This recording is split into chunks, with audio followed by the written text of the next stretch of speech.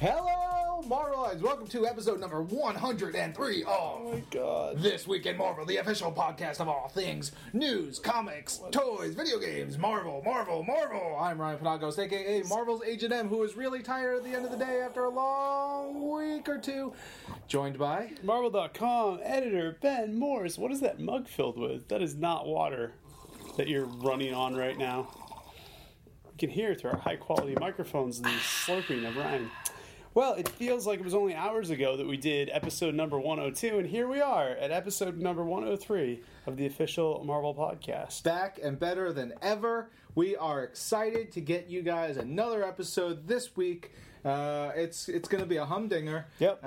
We are going big one. We're going to go through all the comics this week. Yep. Print, digital, collection, single issue. We're going to touch on some stuff from Strami's corner of the world, which is movies, TV, games. Dark corner. Yes, we're going to go through news, lots of news, and then we're going to get to your questions and comments about our This Week in Marvel Unlimited Reading Club selection of Mutant Genesis, starring the X-Men.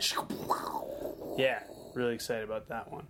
But as always, we begin with comics on sale this week. Let's cast our eyes backward yonder to yesterday when new comics came out. What Ho? Indeed. We begin with A plus X, number 13. A little bit of a change for our venerable team-up book.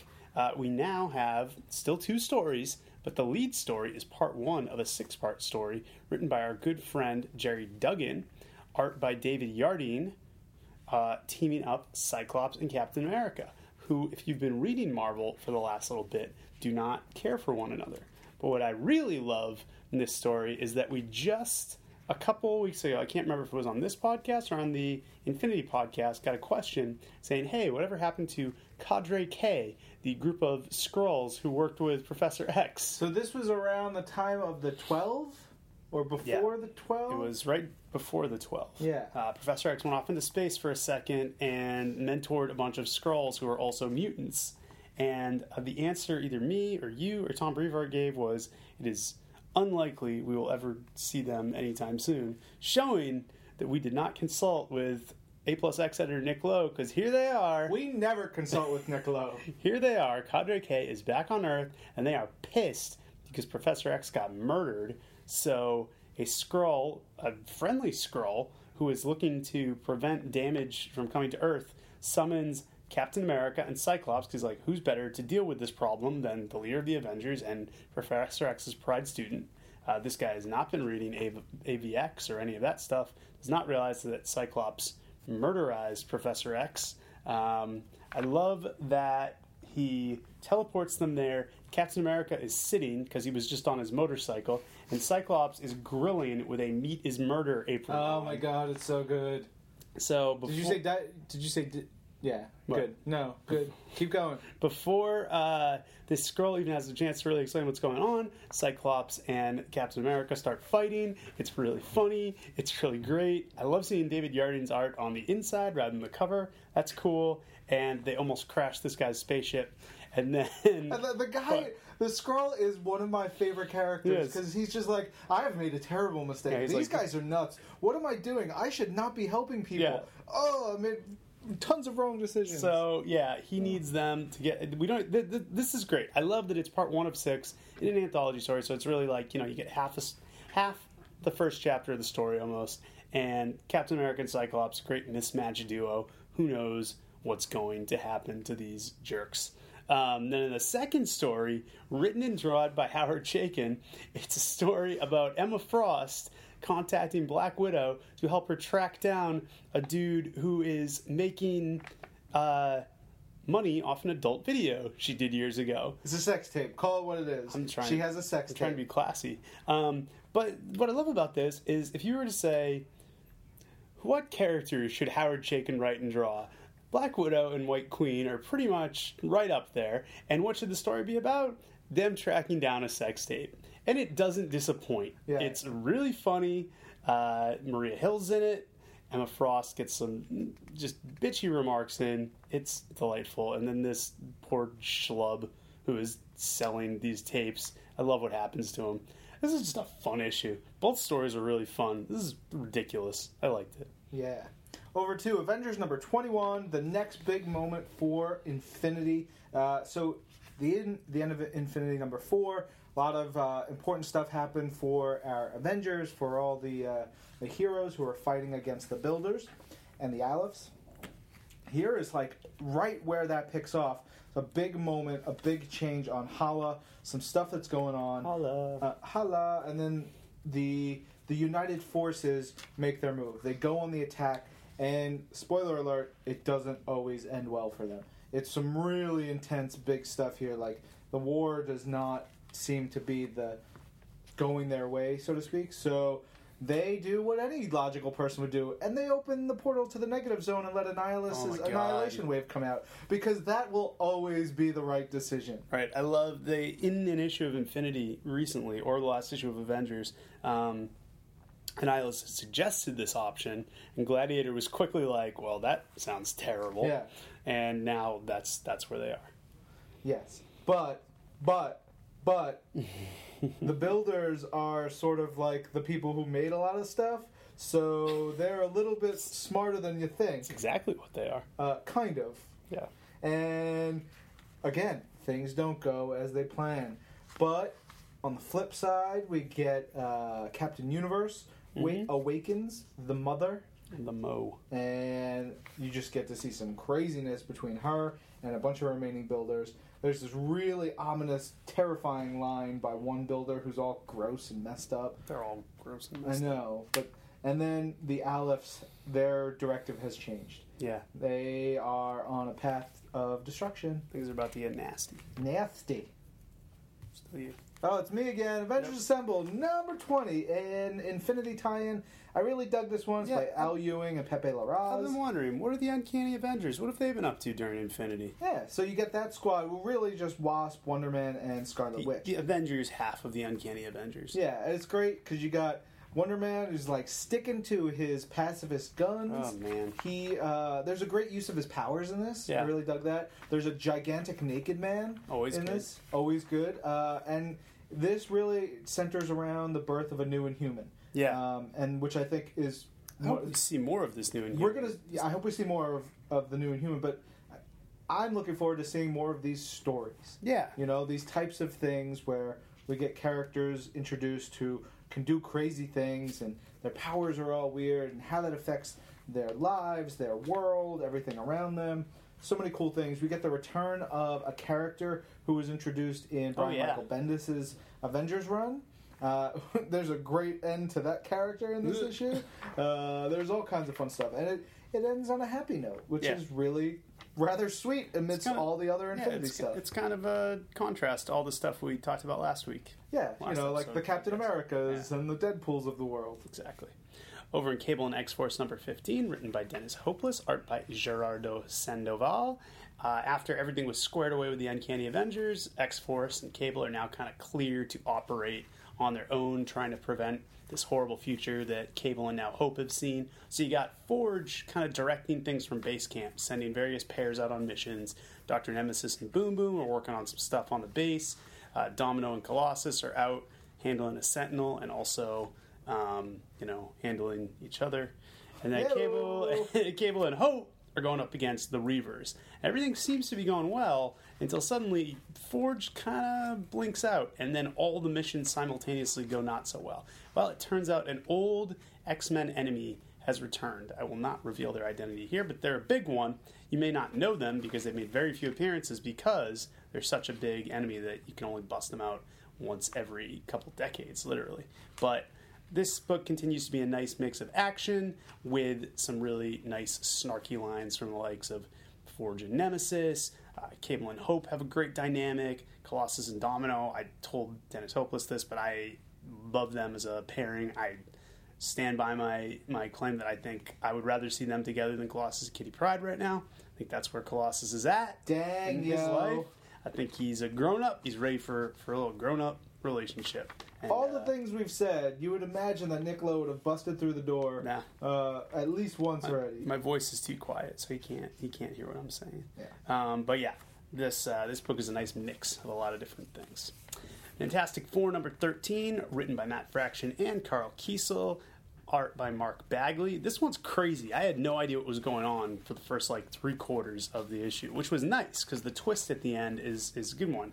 We seem to get dropped in the middle of the current Fantastic Four FF epic, where Doctor Doom, Kang, and Annihilus finally bust in and start knocking skulls. We flash forward to the future, where they have taken over everything. It's a year later, and everything's bad. The Fantastic Four are trying to get everything back, but it's not the Fantastic Four as we remember them. It's like, what? Yeah, it's a different Mr. Fantastic. It's a different Invisible Woman. Jean Grey from the all-new X-Men's there. Namor's there. The Thing looks all different. And things are crazy. They go on kind of a final attack against Doom and his forces. And then at the end, we learn what's really going on. And then back with the FF we know and love, things are turning for the worse. Very interesting issue. Very interesting aside from the current storyline that piqued my interest of how this is all going to wrap up. Yes, indeedy. Guardians of the Galaxy number 7. The Guardians have captured Angela. This is the issue that gives you a lot of information, tells you a lot more about where she's from, how she got into our universe, the tie that is bridged from Age of Ultron, the end where you saw her zooped over, where she comes from. She's from heaven. Heaven isn't too far. Go ahead. So she's from there. It's not too far away, right? It's not too far away. There's a lot more to that than you think. How's heaven spelled? Heaven, like 7. Yeah, exactly. Exactly. It's not the heaven you were thinking of. No. And there's all kinds of stuff. It's great because Peter Quill and Tony Stark are both flirting with her a little bit. Yep. And they should so not be. Yeah. Gamora just wants to shoot her as many times as possible. Great funny lines from all the characters. And then Angela goes to Earth. Yep. What that means for the future of everything, we will find out. Could be bad. Could be good. Could be good. You never know. Could be bad or good. Could be good bad. Something in between. Begaboo. Who knows? Hawkeye number 13. You guys, we did it. Back. Hawkeye's back. It's about damn time. Hawkeye. I was wondering what happened to Hawkeye. It's by Fraction and Aha. You didn't mention who did the oh my goodness, yes, on Guardians. Valerio Yeah. Skeety and Sarah Pichelli they share art chores. I was excited to see Mr. Sheety after turning into Mystery Wrap. Valerio does the sort of flashback stuff that you would see Angela's world and where she comes from, and the stuff from Sarah is all in our universe. Yep. It's very, very, very cool stuff. I was excited though because we always we were talking about how we want to make sure Heck yeah. Valerio Sheety is on our minds. Totally. So back to Hawkeye. This is another issue that sort of spans a bunch of things that we've already seen. I think we're just seeing the same 2 days, like from the different perspective of every character. A little Rashomon. Is that how they do it? Anyway, is that it? There's just so many great moments in here, though. I love this book. I know so many of you do as well. This delivers on storytelling. You get to see the perspective really from Clint. It's Clint, yeah, because we saw Kate's perspective, we saw Barney's perspective. Now we finally get back to Clint and that really sad moment that happened a few issues ago. We finally get to see his reaction. Yeah, I like the whole dynamic of throwing Barney into this. Yeah, me too. And really seeing where it goes. I also like that they don't. They acknowledge that he recently tried to kill his brother and his friends, and that they don't sweep that under the rug. Yeah, it's just that's life, and they deal with it. It's life in the Barton family. Yeah. You get to see a guy pooping in this issue, and tons more people making hot dogs, and it definitely has some of those really like lump in your throat moments. Yeah. I love this book. Hunger number 4, final issue by Josh Fialkov, our friend, and Leonard Kirk.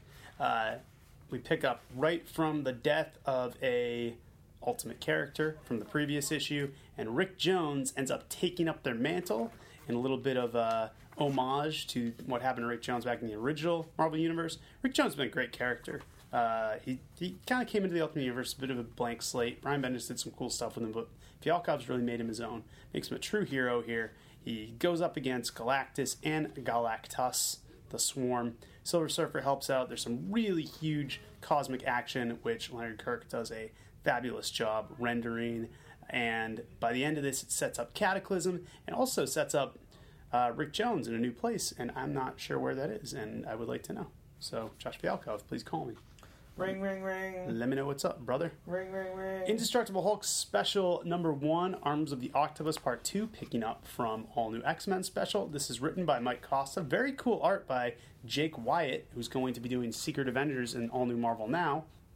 We kick things off with Bruce Banner out in the desert, and I knew when I read this that my co-host here would be super excited to see this splash page. Oh my god, I can't handle it. The Hulk needed to be calmed down, so all the people who work at S.H.I.E.L.D. brought in their own puppies to crawl all over him. It's just this page of the Hulk looking super happy with puppies crawling on him. I need that. I need to be calmed down right now.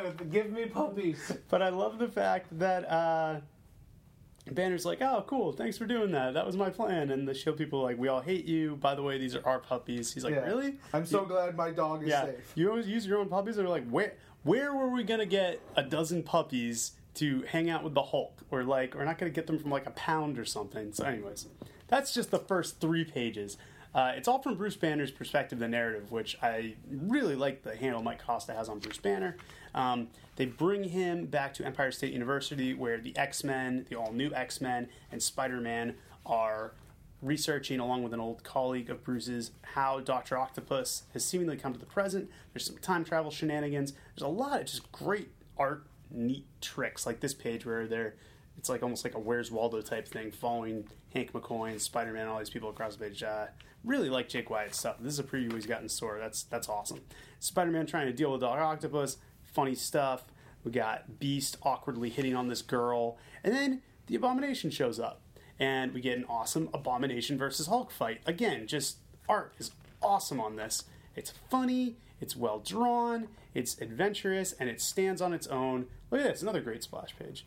And then there's a big twist at the end. I'm really looking forward to seeing the third part of this. I like when we do stories like this. They're not necessarily tied into some huge, big, sprawling thing. I love our big events, but nice little standalone stories here, driven by characters, showcasing new creators. This is the good stuff. Indestructible Hulk Special number 1. This whole Arms of the Octopus thing has really been impressing me so far. I hope we get more Mike Costa soon. I hope so, too. I really like Mike Costa. He's a good guy, too. I spoke to him a couple times on Twitter. He seems really cool. Cool. He was. I actually got excited for this because I heard him on an edition of our friend Pat Loika's podcast, and I was really impressed by him and his fandom and what he does. That's awesome. So I'd like to hear more of him. And over in Marvel Universe Ultimate Spider-Man number 19, another buddy of ours, Joe Caramagna, and adapts the episode of Venomous, featuring Venom, written by Man Action. Nice little translation of that piece of business. All right. Over to New Avengers, and the flip side to big stuff going on in Infinity Land, you get the Illuminati dealing with, I wouldn't say just some Earthbound problems, because they are on Earth. They're trying to figure out some stuff. They're at the end of the world, so to speak. And then they get whisked away to another universe. Like, boop, brought to another universe with builders and Alephs and Ex Nihili. And it's just like 2 degrees off from our own. It's really interesting. And the stuff that they have to deal with, I won't even spoil it, because if you've been following along with this series, you know it's really heavy stuff. While that's all going on, you got Proxima Midnight making the big push against Wakanda, which has never fallen, and it falls. Wakanda is not... I was kind of upset about that. I've always liked the fact that Wakanda is always, But that shows you the No, that's what I'm saying. I cared. I cared when Wakanda got breached. I was like, that's their thing. Yeah. Also, Namor flooded them a little while ago, so they've been having a rough time of it. They have been a rough go of it. Yeah. While they're fighting, you've got some really gorgeous art by Mike Deodato, and having played the Infinity Spec Op in Avengers Alliance, I want somebody to punch Proxima Midnight in the face a million times over again. I think fighting those Thanos battles, the group boss battles, it was never... The ones where you fought Thanos were tough. The ones where you fought Thanos in Corvus Glaive would kind of be annoying, but Proxima Midnight is just the worst. Yeah. Because she would just stab. Yeah, it's like if you don't have some sort of shield up and she shows up, you're done. You're losing at least 1 to 2 people on her first hit. Yeah. And then she's impossible to kill. Ugh. She is the mightiest of the Black Order's fighters. Oh, yeah. I learned from Avengers Alliance. It is interesting that I noticed that you could kill her or even Corvus, and if you kill them too quickly, they come back. He comes right. He brings them right back. Yeah, so which is so annoying. It's very annoying. Anyway, back to the story at hand. As Wakanda has fallen, Thanos gets a personal tour of all kinds of stuff, and they find the Black Panther and the Illuminati's secret bunkers, essentially. Yeah. They've got all these ways to destroy planets. It's their hatch. Yeah, you find the hatch, figure out... Is that a dated reference at this point? Never. They figure out how they're going to deal with the incursion problems, and Thanos is like, this is unexpected, and I like these people. File this away for later. These people might be good dinner guests. Yeah. We could kill a lot of people together. Thanos dinner. I would love to see that. Yeah, they meet Terrax. They see him just chilling. They meet the Black Swan, and Thanos wants no part of her. Yeah. Which I found fascinating. Cool. That was very interesting. Like, leave her alone. Yeah, she says, yes, would you care to free us, tyrant? He looks at her and looks at her and looks at her and says, nah, I'm good. You're staying in your cage. Yeah. While that's all going on, you get Doctor Strange's problem finally resolved. Friggin' Doctor Strange. That's something that happens in the Spec Op, too. Like a mini version of that. Yeah. What's his butt? Whisper Man. Yeah, Whisper Man. Dr. Whisper? The Black Order guy. He's in the recap page. Whisper dude?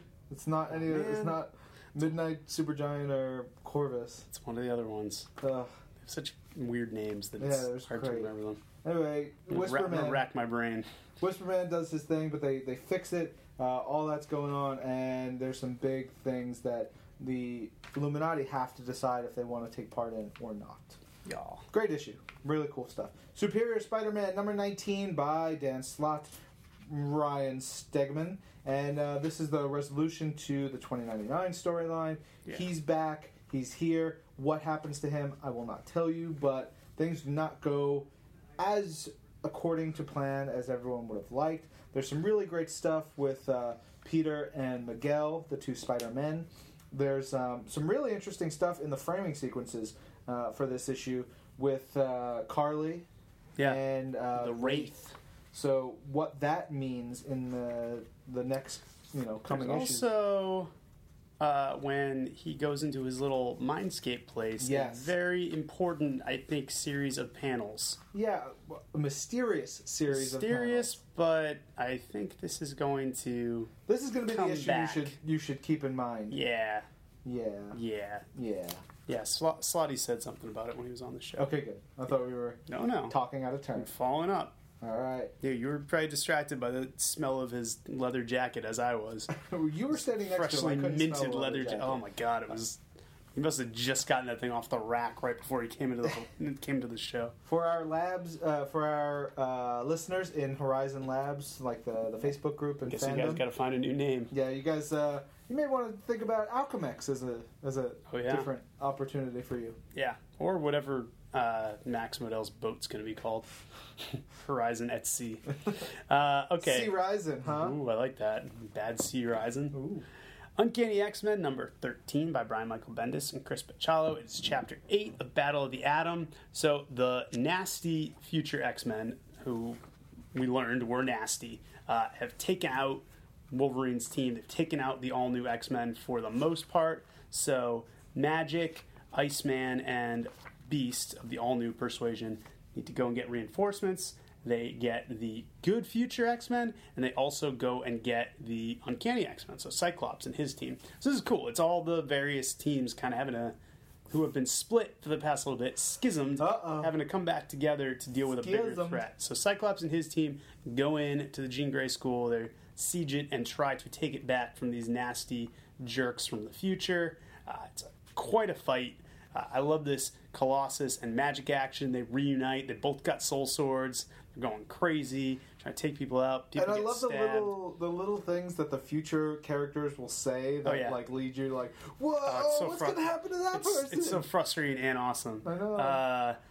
Molly Hayes and Deadpool have a crazy fight with the Rasputins. We find out that the guy who we thought was just a new version of Cloak is actually Wiccan in like Doctor Strange's cape. So that's pretty cool. Yeah. And Krakoa plays a major role. Oh, Krakoa. Future Jean Grey messes with magic. Basically just writing off bullet points because there's so much crazy stuff going on here. But at the end, they try to send the all-new X-Men back to the past. We just don't really know why they're trying to do it, but that's their goal.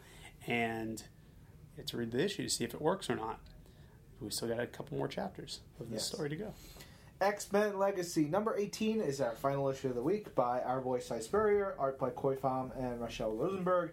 And this is the issue where Legion's like, neener, neener, neener, I was tricking you, it was all a ruse, I am smarter than you, I'm better than you. That's every 3 issues of X-Men Legacy, and I never mind because it's always great. It's terrific. He's like, Cyclops, you're a jerk, ha ha ha, look what I did, you didn't do it. But the X-Men do not play dirty, do not play... Nice. Clean. They play dirty. They play dirty. They play super dirty. Yep. And they screw everything up. Everything gets screwed up. And Legion was doubly right. Yes. He should have... everything about it. And it ends with catastrophe. That's what I'll say. That's what you'll say. All right. Twin of the week. Oh, goodness. I don't know. Let's hop to it. You pick first. All about Indestructible Hulk special this week. That was a wonderful piece of comic book business by 2 rising stars, and Mike Costa and Jake Wyatt. My non-on hat is off to you, gentlemen. Really enjoyed that issue. Just a lot of fun. I'm covering while Ryan yawns. I'm going with Hawkeye number 13. Yeah, long awaited. So long. So Hawkeye, Indestructible Hulk, but a lot of great stuff for you guys to check out this week. Remember on last week's episode when I said that those 2 books gave me that Royal Tenenbaums feeling? That was a long time ago. Maybe remember that. When was that? But I had that when I was reading Hawkeye. Oh, jeez! We summoned you like 10 minutes ago. Oh, yeah? But my voice is so dead that I didn't think you heard Ben me. Morse. Probably. Let me massage your throat. Here, Hold on, everybody. Guys, he's choking me. Nick Lowe, controversial opinion I expressed that Ryan Penagos was not sure how you would react to. Let's do it. In the pages of Cable and X-Force, which you oversee but do not edit, I would rather see Colossus with Domino than with Kitty Pryde right now. Boom. Boom. I agree. Right? I agree. I think he's ready for an adult relationship. Dude, that's what is that? Oh yeah, I thought you were gonna shoot me with a laser beam. No, it's Ryan's new Dick Tracy watch. He That's can take pictures with it. He can call people on the phone. Did they give that to you? He made my new watch. He invented it. That's awesome, dude. He invented it. It goes with your Samsung there, huh? Yeah, look, pretty neat. Captain Technology over here. See. Oh, anyway, back to it. Yeah, right. I am all for moving things forward. Yeah. Not looking back. Yep. I'm all for. Whoa! What a great picture. Post that. This is great for the people listening. Yeah. I'm all for moving forward. I think they're a great couple. You go, Nick. I found them very intriguing. Yes. And it just makes for more drama when they get not when they get together again, but when they see each other again, like Kitty and Peter. And Kitty. Well, what about Kitty and Iceman too? Like that's some of my favorite stuff. I like that couple too. Wolverine and X-Men. Whole lot of drama for your mama. Nick Lowe, very progressive. Hell Nick yeah. Lowe, what's been going on since the last time we had you on the podcast? Any major life events? It's true. I had a baby. You did. I personally had a baby. My wife was limitedly involved. Was she supportive of you? She was. She could have sacrificed a little more. Okay. But no, my beautiful wife Emily and I have had a baby. Congratulations. Thank you so much. And she's a beautiful little girl. Her name is Lois, named after my grandmother. Oh. But I'm not going to lie and say that I didn't like that there's alliteration with Lois Lowe. Lois Lowe. I like that a lot. As a comic fan, I love alliteration. You had a birthday, too. I did have a birthday. When was your birthday? October 7th. Congratulations. Thank you so much. Remember that, podcast people, send me presents. Yeah. Under $5. That's very nice of you. Don't get me anything extravagant. Yeah. Or anything at all. I'd rather probably not get anything. Just buy a comic book. Buy a comic book for yourself. For yourself. You could buy two. Buy an X-Men book for yourself. Not an Avengers book. Not an Avengers. Maybe return an Avengers book. Yeah. Give up an Avengers book and pick up an X-Men book on my birthday next year. So I wasn't paying attention to either of you. Did you talk about A plus X? No. We did. A plus X. Very exciting. Yes. Jerry Dugan. Isn't he great? He's the best. He's really, like, That made me so happy. Did you see his beard this weekend? Oh, he's an amazing man. We had some barbecue together. I saw food get into that beard. No, actually, nice. he eats too delicately for that to happen. He's amazing. But yeah, how about that? It's like the 48 hours or midnight run of comics. Oh, yeah. Something like that. It's something we love that. And then the insane Howard Chaykin story. Howard's so good. That's so good. Howard You is gave so him the good. perfect stuff to draw, too. It's wonderful. It's wonderful. Someone like 2 weeks ago asked us about Cadre K and if we'd ever see them again. I think we laughed them off completely. Yeah, right? I said, man, we should have talked to Nick Jerry. before we went on Jerry's there. idea. Oh. It was great. The Indestructible Hulk That was my sigil. pick of the week. Actually, hell yeah. And if you want to know, there's actually a cameo. Speaking of things in my life, my dog Tully makes an appearance on the splash page. That splash page. He's is the amazing. one with the blue collar and the little bone on the collar for those out there listening. He's an aficionados. adorable little golden doodle. That's his comic book debut. Yeah. Oh, Battle of the Atom, heating up, y'all. Nick, you're all over the Uncanny place this X-Men, week. Number 13. Crazy. What was your pick of the stuff. week? I don't think it was a Nick Lowe book. My pick was Hawkeye. Oh. Sorry. Which is on my night table. With the baby, I've not gotten much reading done. But Hawkeye, Excuses. I'm stoked about. I'm gonna read it this week. Don't you get on me. I'll get on you. I didn't. I'm fascinated by your crazy Dick Tracy watch. Yeah, it's I've seen hard all to those I can commercials. literally make phone calls look or away from. receive them Yeah, from here. Yeah. I know. I was just having a conversation. This is boring. Stop by after and we'll actually talk about it. But this is not a Samsung podcast. This is a Marvel Comics one. Maybe we can get them to throw us a couple bucks. Dude, or a couple of those watches. Oh, my God. Will it work with my iPhone? No. Go, wah, wah. Imagine if we all just sat in your office, talking our watches while Jordan White just had to watch. Yeah. That would just be fantastic. Watch our watches. Watch our watches. So, we had Taron Killam from Saturday Night Live on the show. Yeah. He did a this is great. dramatic reenactment of the first episode of the X-Men.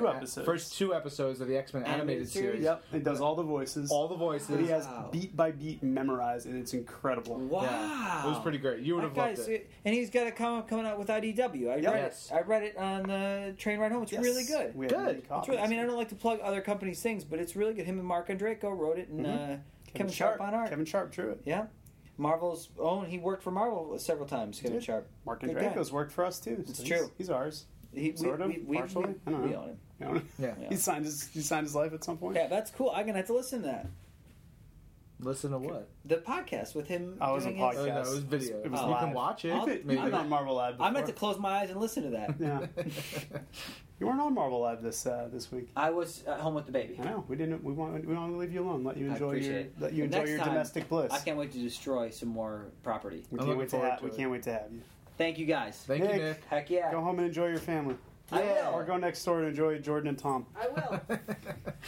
He will. Hello, everybody. That is the good diversion we were looking for. All right, let's talk more about stuff coming this week, like collections that are on sale right now. Avengers Volume 3 Prelude to Infinity in hardcover, Essential Thor Volume 7 trade paperback, Marvel Masterworks The Mighty Thor Volume 12, wow, in hardcover. Hot dog. Marvel Zombies The Complete Collection Volume 1 trade paperback, wow. And Wolverine Max Volume 2 Escape to LA, also in trade paperback. Awesome. On the app this week, tons of digital comics, everything we talked about, as well as Iron Man Fatal Frontier Infinite Comic number 2. Looking forward to reading the heck out of that one. We also have GLA numbers 1 through 4, Nick Fury versus S.H.I.E.L.D. from 1988, the full series, Nick Fury Agent of S.H.I.E.L.D. 1 through 3 and 5 from 1968, the original volume. I never cared for number 4. Yeah, 4. Let's just let's leave it subpar off issue to the side. Strange Tales 151 through 168. I think that's more Nick Fury. Yeah, and West Coast Avengers number 46. Which, Tons I don't know. of stuff. Maybe it's a Nick Fury issue. Maybe.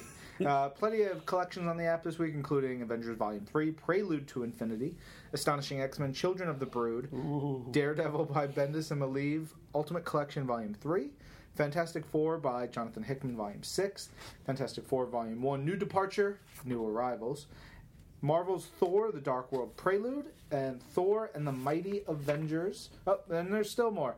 X-Men Legacy Volume 1, Prodigal, and X-Men Extinction Agenda. Over on Marvel Unlimited, we've got Age of Ultron number 6, Astonishing X-Men number 61, Avengers Assemble number 14 AU, Avenging Spider-Man number 19, Cable and X-Force number 7, Captain America number 6 from the current volume, Secret Avengers number 3 from the current volume, Thor God of Thunder number 7, Ultimate Comics Ultimates number 23, Ultron number 1 AU, Uncanny Avengers number 6, Uncanny X-Men number 4 from the current volume, and Wolverine number 2 from the current volume.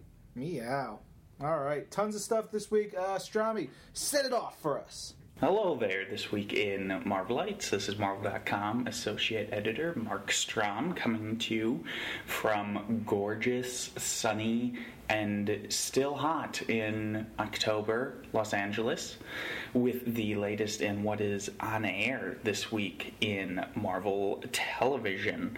First up, of course, we have new episodes of Marvel's Ultimate Spider-Man and Marvel's Avengers Assemble this Sunday, beginning at 11 a.m. Eastern Time, inside Marvel Universe on Disney XD. A new episode of Marvel's Ultimate Spider-Man features the return of Norman Osborn to the series. And when I say Norman Osborn, I mean Norman Osborn, not the Goblin. Last time we saw him, he had just been transformed back into Norman. Well, now he has decided to turn over a new leaf, or at least that's what it appears he is doing. We get to see him in the Iron Patriot armor for the first time in the series, so you can check out to see whether or not he really is turning over a new leaf, though with Norman, I'm gonna say chances are probably not good. And then, after that, at 11:30 a.m. Eastern Time, we've got an all-new episode of Marvel's Avengers Assemble called Avengers Impossible, featuring the Impossible Man, who is maybe one of my favorite Marvel villains. He's just so... there's something so goofy but malicious about him. I don't know. But I have always loved him. I'm super excited for this episode. Check it out, 11:30 a.m. inside Marvel Universe on Disney XD. And, of course, we have an all-new episode of Marvel's Agents of S.H.I.E.L.D. coming up this week. Next week. On Tuesday at 8 p.m. Eastern Time on ABC, we'll have some new clips, a new episode of Marvel's Agents of S.H.I.E.L.D. Declassified, new images, tons of great stuff in the coming days.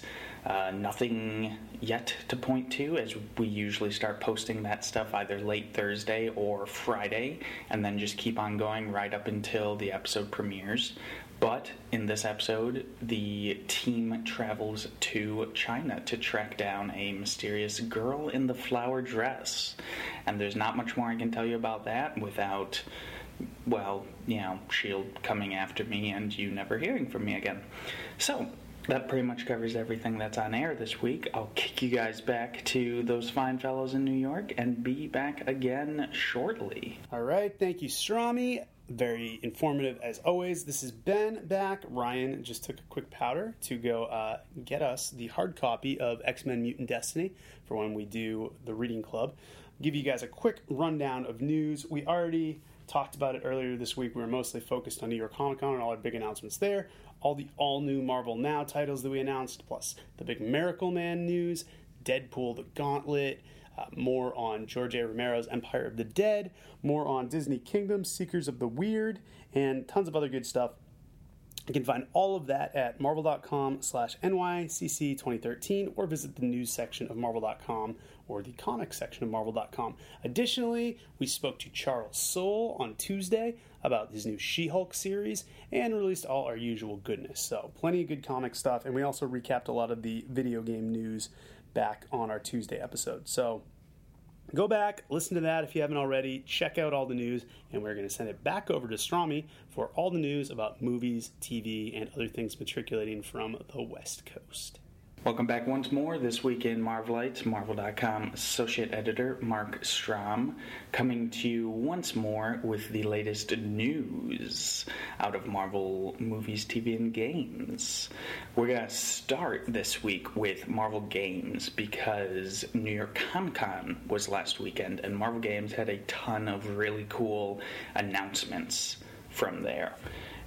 Beginning with, let's start with the announcement of a new Spec Op for Marvel Avengers Alliance. inspired by Marvel's Thor: The Dark World, of course. This will be coming up soon. You get Heimdall as your reward hero. There is a new Loki available as the lockbox character.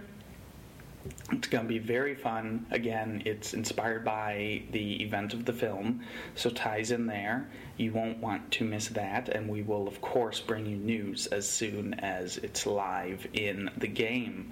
They also announced that Chapter 3 of Season 2 will be coming up, and the reward alternate costume for that will be Daredevil's original costume, which has me super stoked, because Daredevil is maybe my favorite Marvel hero, and I've always had a very soft spot in my heart for that original costume.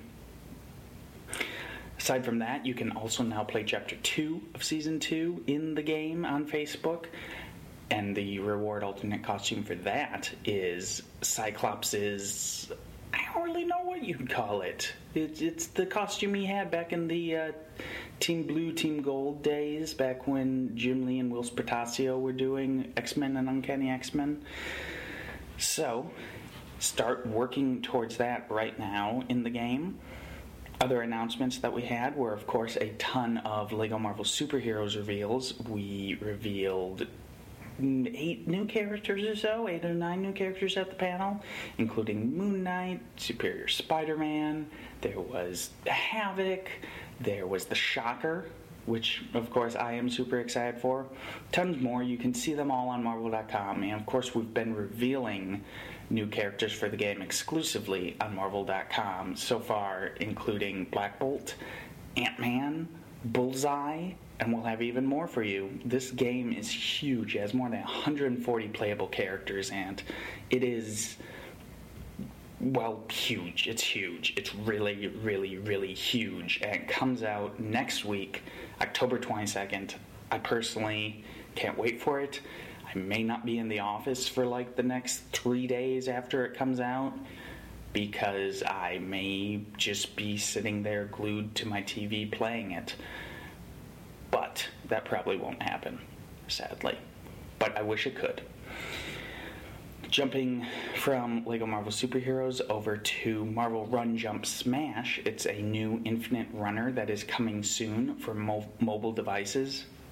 You get to play as Hulk, Cap, Iron Man, Black Widow, Nick Fury, all the characters that either run, they jump, or they smash, which, might be why it's called Run Jump Smash. But it will be available for iOS and Android devices soon.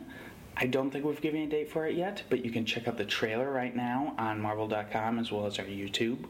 There's news on Marvel War of Heroes, which is celebrating its 1-year anniversary. Of course, Marvel War of Heroes is the mobile card game that is free to download on iOS and Android devices. We've got a new trailer for the game for you on Marvel.com, as well as some awesome new art to show off, and news of a special anniversary event that is going on in the game. We had a new trailer for Marvel Heroes, the free-to-play MMO, that is currently live.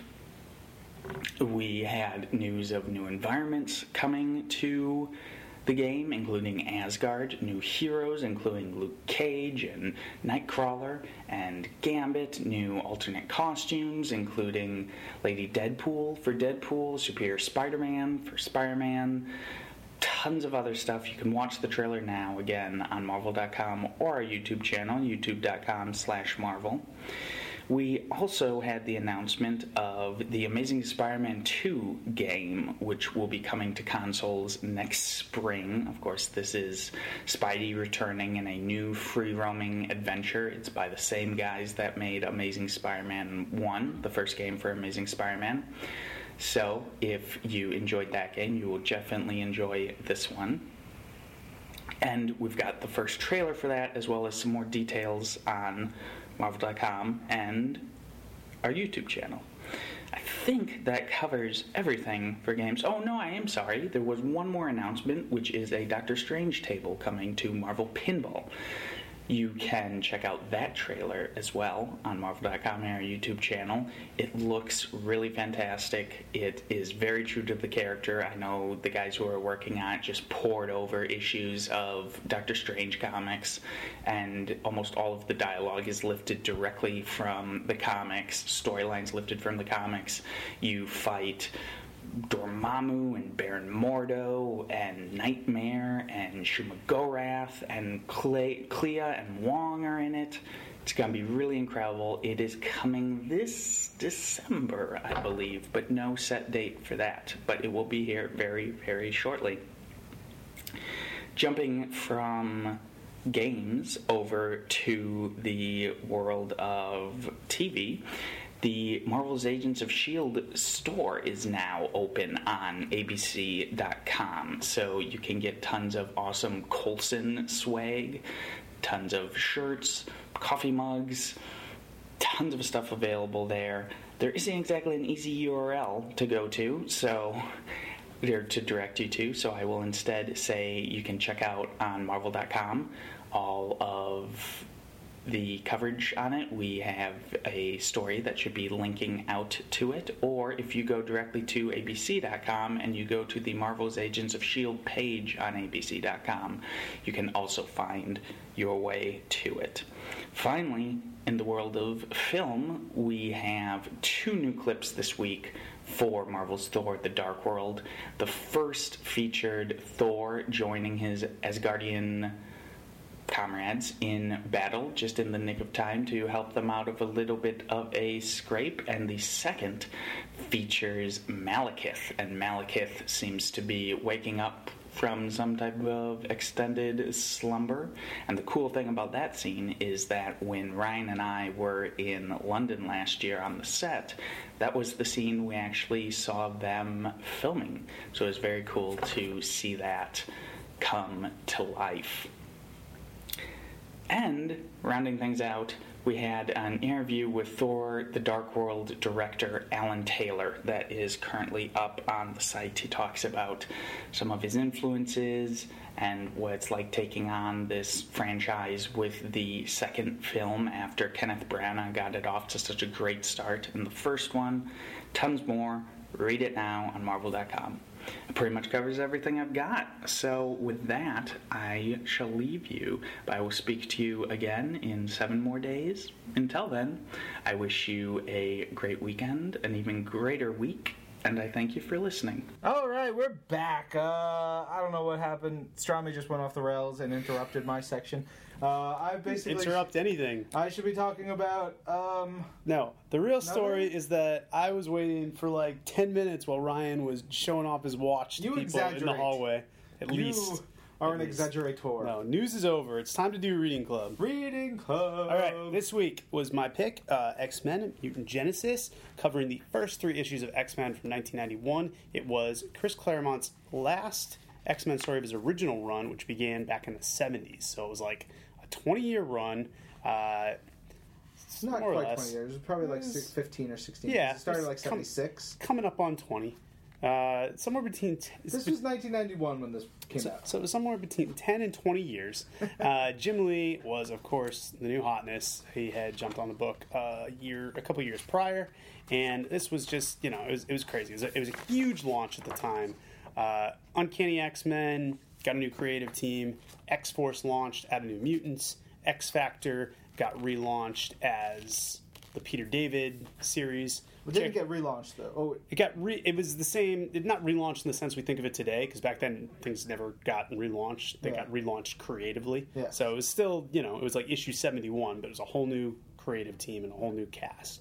So it was the whole thing itself was called Mutant Genesis, kind of across the board. It was basically the reinvigoration of the X-Men titles, following years of the X-Men actually kind of being apart, and then the Muir Island saga brought them all back together. So then you had enough X-Men that there were now 2 distinct teams, the blue team and the gold team.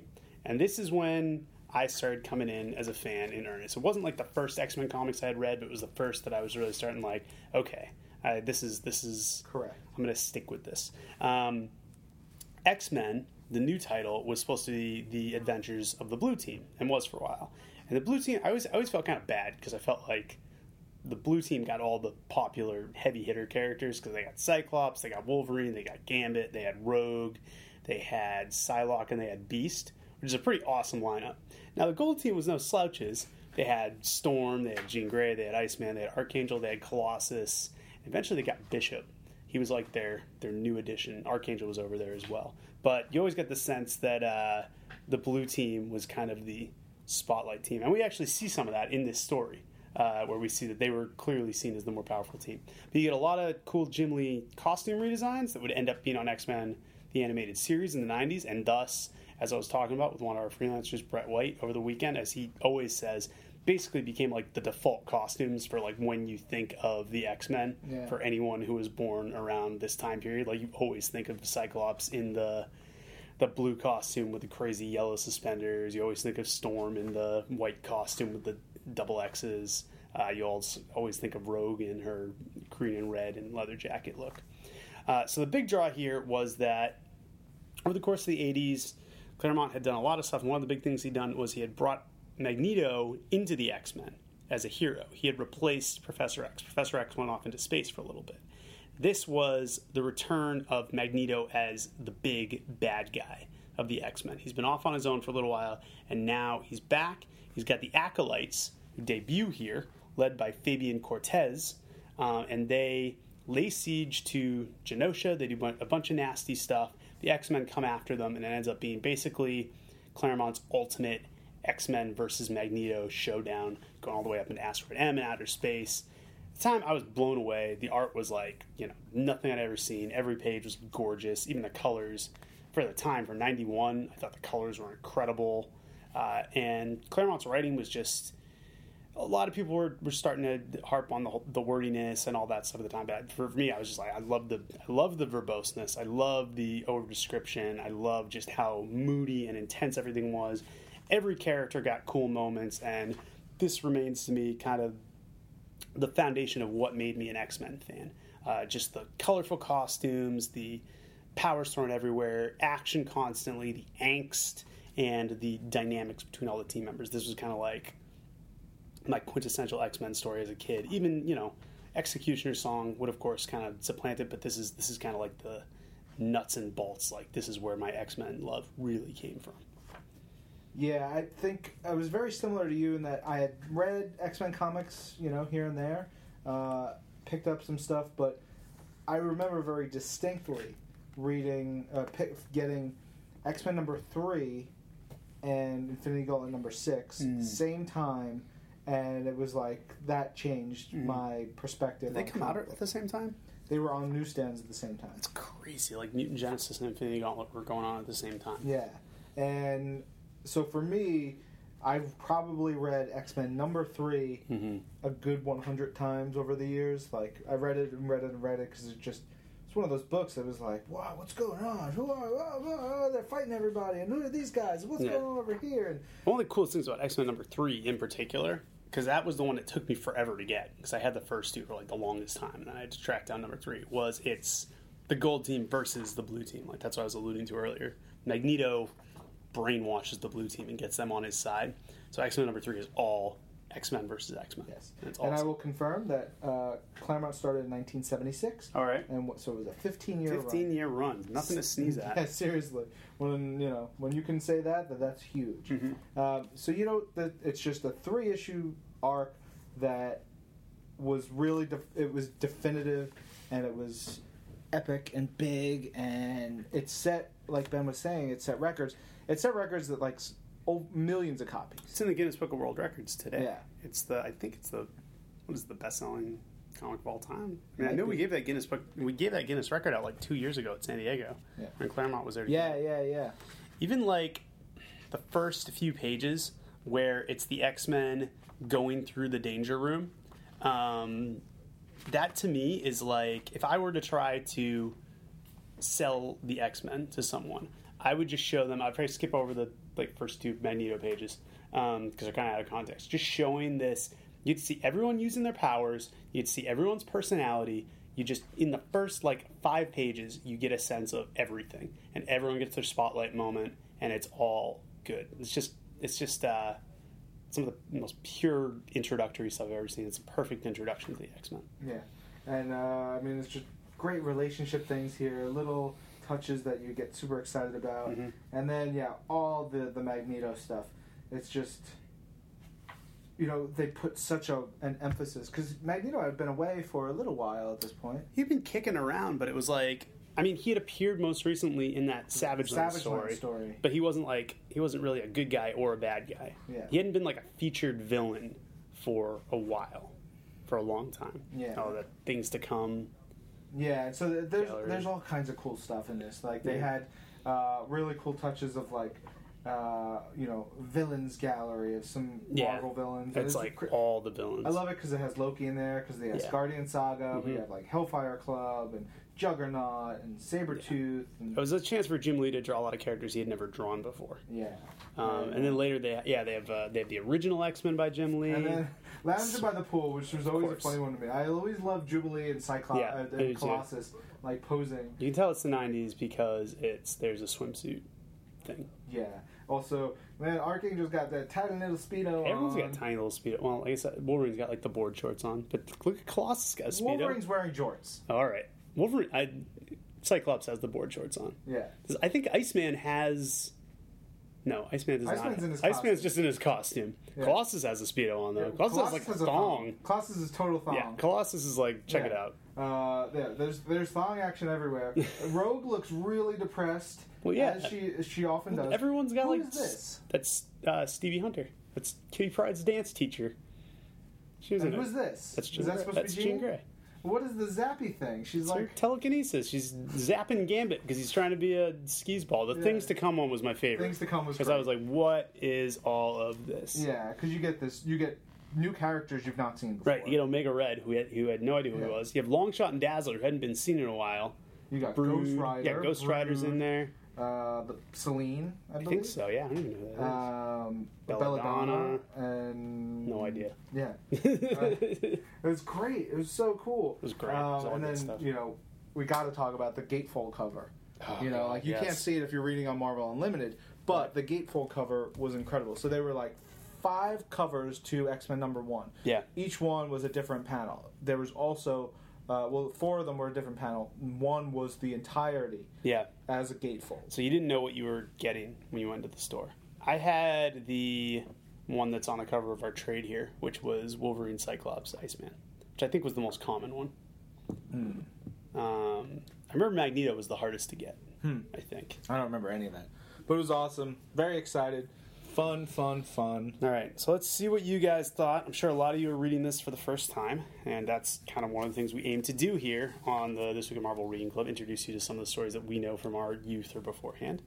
We start out with Craig Taylor, who, that's my cousin's name, but I'm assuming this is not my cousin, because I think you would have told me. He goes, that art, depressing to see the X-Men all together fighting as one, considering how fractured they all are now. Hold on, don't say goddamn. No, let's rewind that one. Just give me a note what time it was. 51:30. All right, we're going to start out with Craig Taylor, who says, that art, ... very impressed by that art. Depressing to see the X-Men all together fighting as one, considered how fractured they all are now. Yeah. The X-Men are always kind of up and down like that, though. Although I guess this really did mark one of the last times we'd see them kind of all getting along. Because the whole period... I guess, to me, this was unique because during that last part of the 80s, they were all separated. Yeah. After the Australian Outback years. But that's a whole nother part. And then you have the X Factor, the team that went to do X Factor. Yeah, exactly. All kinds of stuff. Gunhild Skjold just gave in and got Marvel Unlimited, so now it gets started on Twimmy RC. Gunhild, you were not on Marvel Unlimited before? This is very exciting. We're glad to have you on this. Gambit, kissing Jean without her consent probably isn't a good idea. Bang. Yeah. Part of the Danger Room sequence, Gambit kisses Jean Grey, steals a kiss, and turns out she's a robot, and of course she explodes. Her and Professor X both explode. Yeah. And then Gambit says, Gunhild quotes it here, "Gee, sweet mort, I am now dead." There you go. Not a good idea. And then says, who needs telepaths when you have telephones? And has a sweet Jim Lee picture of Professor X using the huge, clunky Cerebro that Jim Lee designed. I don't think he designed, it's probably an old one. That was awesome. Yeah, it was super cool. He gets a phone call in the middle of using Cerebro. Yeah. So he doesn't need Cerebro. And finally, there are way too many panels in this focusing on Psylocke's crotch and or butt. It was the 90s. You say too many, I say not enough. Yeah, but yeah, there was never any shortage in the 90s of Psylocke in her bathing suit costume. Oh, yeah. On display. Everywhere. Is it in this issue where Cyclops is watching? No, I think it's a little while to go. I think like issue 4 or 5 they have a barbecue because it's when Bishop comes in, and Cyclops is like, that was like a little subplot that ran for a little while in the X-Men books where Cyclops was totally into Psylocke and Jean Grey. Yeah, he's telepathic and can clearly see what he's doing. She's like, "Hey, perv, boyfriend of mine, stop checking her out." Yeah, jerk. It's in there somewhere. Yeah, we almost should have gone to the next couple issues because the stuff after this is great too. Yeah, well, you guys can keep reading. Yeah, please do. Yeah, go into like 4, 5, 6, all that good stuff. Yeah. Some great Gambit and Rogue stuff in there too. Plus the first appearance of Omega Red. Oh. All right, well, you look for that and talk to Johnny Tim. I'm not going to talk to Johnny Timpulse. I'll read from Johnny Timpulse, Kyle Charles. Jim Lee draws the hell out of the X-Men. Sure did. Magneto likes to walk around showing off his chest. Yeah, he does. I guess you can when you're the master of magnets. Yeah, there's a great bit near the beginning where Magneto is wearing like this silk robe, just like open shirt, Sebastian Shaw style. Yeah. Just flaunting it. It also reminds me like Jim was channeling Neil Adams. Yeah, a little bit. Yeah. Like he was like, I'm going to draw a big hairy chested dude. That's the thing. For as much like Psylocke crotch butt as we got, and we got a lot, you would get those like shirtless Magneto and it was always the hairy guys. It was always like Magneto and Wolverine just walking around with no shirt on. A lot of Gambit would show up in like weird tank tops and stuff a lot too. Cyclops would always have board shorts. Yes. Whose questions are these? I'm still in there. I love how Claremont describes each character's power and in great details. Yeah, that's what I said. I would hand this right to somebody who never read X-Men because you right off the bat you know what to do. What made Magneto turn into an emo? Did it have something to do with the New Mutants? Magneto was always kind of a emo dude. Yeah. He was always very sad. But, yeah, I remember he definitely, he became a good guy for a while in the 80s. He was headmaster of the school. Then Cypher died. Warlock died. And that was when he kind of started drifting away. I think he felt really bad over the loss of those and just some other stuff. And feeling like he wasn't cut out to be Professor X, so he was in pretty low place as this began. Yeah. So I'm guessing most of the acolytes are dead now. I would assume the acolytes pretty much every time the acolytes came into the book, there would be like 20 new acolytes, and then like 18 of them would die over the course of the Who are the most famous acolytes? Fabian Cortez and Colossus. You got Amelia Vogt, who was Professor X's old girlfriend. She's not in this initial batch. Remember? Yeah, but had Eunice's daughter was in there. Unición. Like, this is what I'm saying. Senyaka. This is what I'm saying. Senyaka had an action figure. I had an action figure in 1991. I don't think that's true. Anyways, yet again, Magneto is topless. Is showing off his chest, a part of his secondary mutations. Look, he was in great shape. Yeah. He was an older dude. An older dude who could hang and bang with all these young kids. He was good to go. If I looked that good when I'm his age, silk robes all the time. Mm-hmm. The blue team versus the gold team. This should be awesome. The all-stars versus the underdogs. Yeah, like I said. I like when they, at the beginning of number 3, the gold team runs the danger room sequence of what chance they have, and it ends with them just all like brutally murdered by the blue team. Like Wolverine just cut all their heads off. And, it's terrible. That optic blast that Cyclops gave to Jean came out of nowhere. The issue number 3 fight is pretty nasty. Yeah, well, and first. The blue team's all like mind controlled or whatever, and so. Well, the cool thing is the more they use their powers, the more the mind control fails.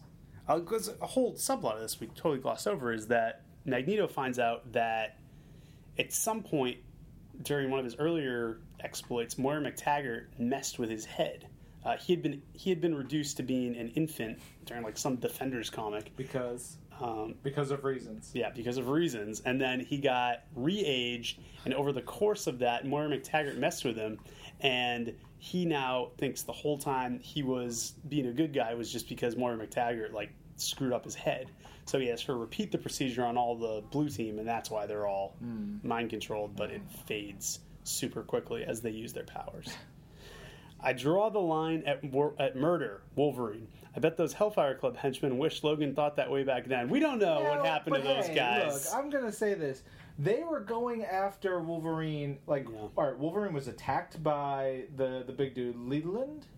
Yeah, Harry Leland. He fell through. Boom. Then the Hellfire Club goons go with guns to attack him. Yeah. He was clearly just defending himself. That's not murder. We also never saw what happened to those Hellfire Club. He murdered them. To this day, I maintain I don't know. Wolverine. Cyclops just said he took care of them. Yeah, he killed them with his knives. He dealt with them. His finger knives. We don't need to see them anymore. Snicked. Even after being a D-bag during this whole story, you can't help but feel sorry for Magneto. Seriously. Yeah, absolutely. He gets used. He does, yeah. Fabian Cortez does the big heel turn at the end of this. Oh. Fabian Cortez, I felt like, always had a lot of potential. Totally. But, I don't know. He's no Trevor Fitzroy, though. Let's be honest. Oh, man. Just everyone in the 90s, just like, it sounds like it's just a country club full of, like, rich villains. We're all villains from 80s movies or something. It's fantastic. None of them use code names. They all had their real... I'm Trevor Fitzroy. I'm Fabian Cortez. I'm Sebastian Shaw. I'm Shinobi Shaw. Well, that was it. It was like... Sebastian Shaw was the classic, like, full name. But then you had Trevor Fitzroy, Fabian Cortez, and it's like, Sebastian Shaw sounds a little too tough. Let's introduce his son, Shinobi Shaw. Awesome. And those were all the upstarts. Sienna Blaze was also in that group. Graydon Creed. None of them had normal names. Fantastic. All right. What a way to end an epic run on the X-Men. Claremont is truly a master of drama, and Jim Lee art is off the hook. So what happened to the X-Men and Magneto after this? Well, another 20 years of comics. Yeah, it just is what happened. Stuff gets crazier. Yeah. Also, were Kitty and Kurt in England at this time? Yes, they were in Excalibur. Yeah, Excalibur was the only book that was untouched by Mutant Genesis. It just kept trucking along. Yeah, that's true. They didn't get any sort of... They were always weird, because they were always on, like, the periphery of the X-Men And they family. always did super strange stories. Yeah, well, because if you think about it, like, they weren't part of Extinction Agenda. They weren't part of Executioner's Song. It wasn't until Fatal Attractions they got, like, looped back in. Yeah. So they were off doing their own thing. Like, in between Inferno and Fatal Attractions, Excalibur's basically off to the side. Fighting werewolves. Fighting werewolves and going on the 82-part cross-time caper. Yes. Good stuff. All right. Penelope Cat tweets, nothing like a training session to introduce everyone to new readers. Exactly. Wolverine is willing to forgive Magneto's past, but he can't forgive Scott today. Yeah. He's been through a lot in the last 20 years. Yeah. that span of time, I mean, it's changed. But yeah, it's a fair point. Yeah. So earlier, Wolverine says that everyone, including Magneto, has darkness in their past that shouldn't define them. Now he says that Magneto saying he means no harm means nothing because of who he is. What the hell? Well, there's a difference between saying his darkness shouldn't define him and saying, yeah, sure, we trust you implicitly that you're not going to do anything wrong. Yeah. Like, he's willing to give him a chance, but he's not willing to say, like, do whatever you want. Exactly. Like, just we'll turn our backs. Penelope Cat says, Jim Lee's layouts get pretty complex in places, but they're always readable. Yep. Yeah, he's pretty good. I wish he had stayed with comics. Yeah, it's too bad. Yeah, it's too bad he's gone. Disappeared. Well, the ether. And he's a very nice man, too. Very nice man. Very short man. Yeah. Very powerful, though. Yes. Despite the 90s hair and fashion choices, the art holds up very well, though I'd say that Lee, like Byrne, has gotten even better. So Lee, like Byrne, has gotten even better. Yeah, Lee always continued to improve. But I still hold this up as, like, my favorite stuff he ever did. Yeah, I mean, he just, he developed many new tricks and techniques and ideas. Yeah, certainly. He honed his craft. I mean, at this point, he was probably 25, 26. Oh, yeah, he was young. So, yeah. It's crazier, actually, if you look at when he started on X-Men to this point. Like, he got, over the course of, like, 2 or 3 years, got insanely good. Yeah. There was a huge learning curve. Yep. Another one, he says, "What is all that crap Fury is wearing? Did someone forget to tell him about Casual Fridays?" Look at all those pouches, baby. So it was It was 1991. Pouches. 1991, a lot of pouches to carry his knives and his guns and his explosives. Yeah, he had to be prepared for anything. Yeah. Nick Fury, I think that's the only time he wore that outfit. Yeah. I don't recall ever seeing him in that outfit again. Yeah. All right. Issue 3, proudly presenting Chris Claremont's last issue. What was the story with that? Is there some sort of story? I don't think there was. I mean, there's always rumors and speculation. Yeah. I think, there's a lot of stuff going on behind the scenes at Marvel at the time. The Image guys, the guys who would become the Image guys, were rising to prominence. Artists were getting a lot more power. So I mean, I don't know. We should ask Tom or somebody who knew what was going on. But I mean, I always heard that it was kind of, they wanted to emphasize guys like Jim Lee and Rob Liefeld and Todd McFarlane and some of the older guard writers. Right. Weren't pushed out the door necessarily, but we're not given the spotlight as much as they had been in years prior. That's fair. Chris Claremont has gotten a wordy rep, but I don't know if issues 1 and 2 are that much more verbose than the Dark Phoenix saga. No. There are times here where there's a lot of word balloons. But like we talked about when we talked about Dark Phoenix Saga, there's negatives and positives to that. If you're a new reader, like I was, and like Ryan was, you love the fact that there were a million word balloons because you learned so much. Yeah, like this was like a crash course in X-Men. Exactly. Like, you got to know everything about the X-Men within one issue. So, and plus, like, you were paying, like, I don't know how much this was. Like, it was $1. $1. So you pay $1 for this, get this many words? I was like, great. Yeah. Value. Sign me up. Yeah. Penelope Cat says, I think his style works better when he's got quieter, introspective scenes with the characters. Here it's all action and fights. Yeah, but, I mean, there's still some good moments. Yeah, you also got Jim Lee drawing, so you don't want to draw. You don't want him drawing just all scenes of people sitting around talking. Yeah, that would be crazy. There's that one scene of Psylocke doing like the punching up and down at the same time, calisthenics pose. Yeah, and Wolverine has got like robots draped all over him as he's slicing through things. Yeah. I want that for 50,000 pages. Absolutely. Give me that. Yeah, and then when they fight the Acolytes in Genosha, that was pretty badass too. Psylocke does like the split and jump kick. Psylocke got all the best action scenes in this. She even says something there. She's talking about how like she's becoming an action junkie because Wolverine had told her that. Yeah. He says, overall, this reminds me of why I drifted away from the X-Men at the time. I prefer the 80s stuff, as much character drama as action. There's definitely a shift in the 90s. I do get that. Claremont was all about a lot of the soap opera element, which didn't go away in the 90s, but he was definitely about, building it all in one book, doing a lot of character work. As the 90s went on, he still got all that, but there was a lot more emphasis on the mystery, on the action, on the powers. So it was a shift. I think it was definitely a generational thing. But with everything, it's all cyclical. And of course, we've now kind of found a nice balance between the two. Yeah. He says, here we never see them out of costume, never see them relaxing. Those quieter moments are what I love. Like we said, you get like the next issue. Yeah, literally the next issue. They're playing basketball, they're hanging out, they're recuperating from things, they're not in costume, they're dealing with problems and those big X-Men dramatic moments. It's friggin' Gambit and Rogue on a motorcycle, all kinds of stuff. I mean, this is just a three issue big action arc out the gate to kind of launch the title, and also for Claremont to do his last hurrah. But then it goes right into a downtime issue. Totally. X-Men are always going to play softball at some point. Yeah. And he finally says, although, also, I'm a huge apologist for Claremont, but even I think issue 3 reads like he was paid by the word. Man, you got to imagine, this is his last X-Men issue after 15 years. He probably had a lot to say. Probably a lot he wanted to get out before he took off. So, Totes. I don't blame him. Ref Gemlin, who we just saw at New York Comic Con this past weekend.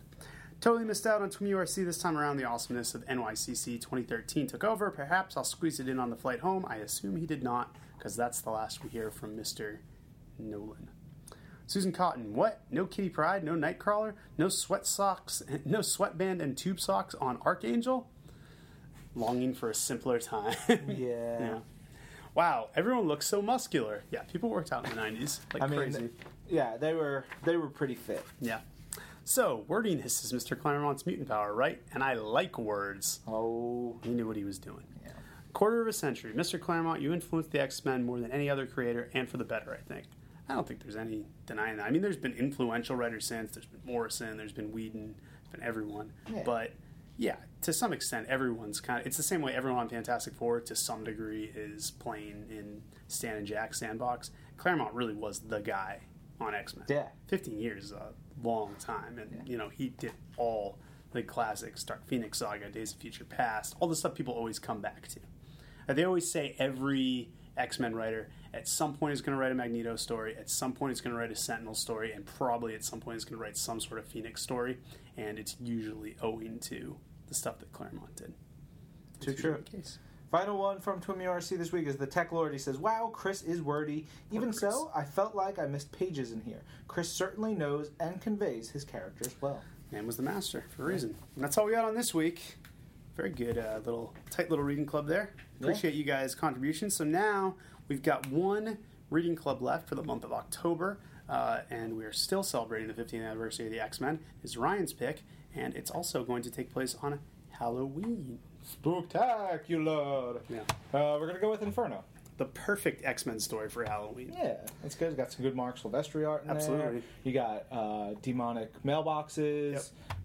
Goblin Queen. You got some Sinister. It's going to be confusing to many of you, and I'm looking forward to us explaining it. Yeah, if you thought this was wordy and complex, ooh, just you boy. wait. So we got to figure out exactly how we're going to handle Inferno, because Inferno has a lot of tie-ins, but we'll figure. We should ask the trades. What do they see are the core issues, and then go from there. Yes, we will determine it, and then we will post those around the time this episode comes out, so you guys will be able to see what makes the most sense. Yeah, but it's great stuff. Thanks for everybody who listened and tweeted and commented and all that good stuff. We'll be back with another episode next week. This is Marvel, your universe. Shebang.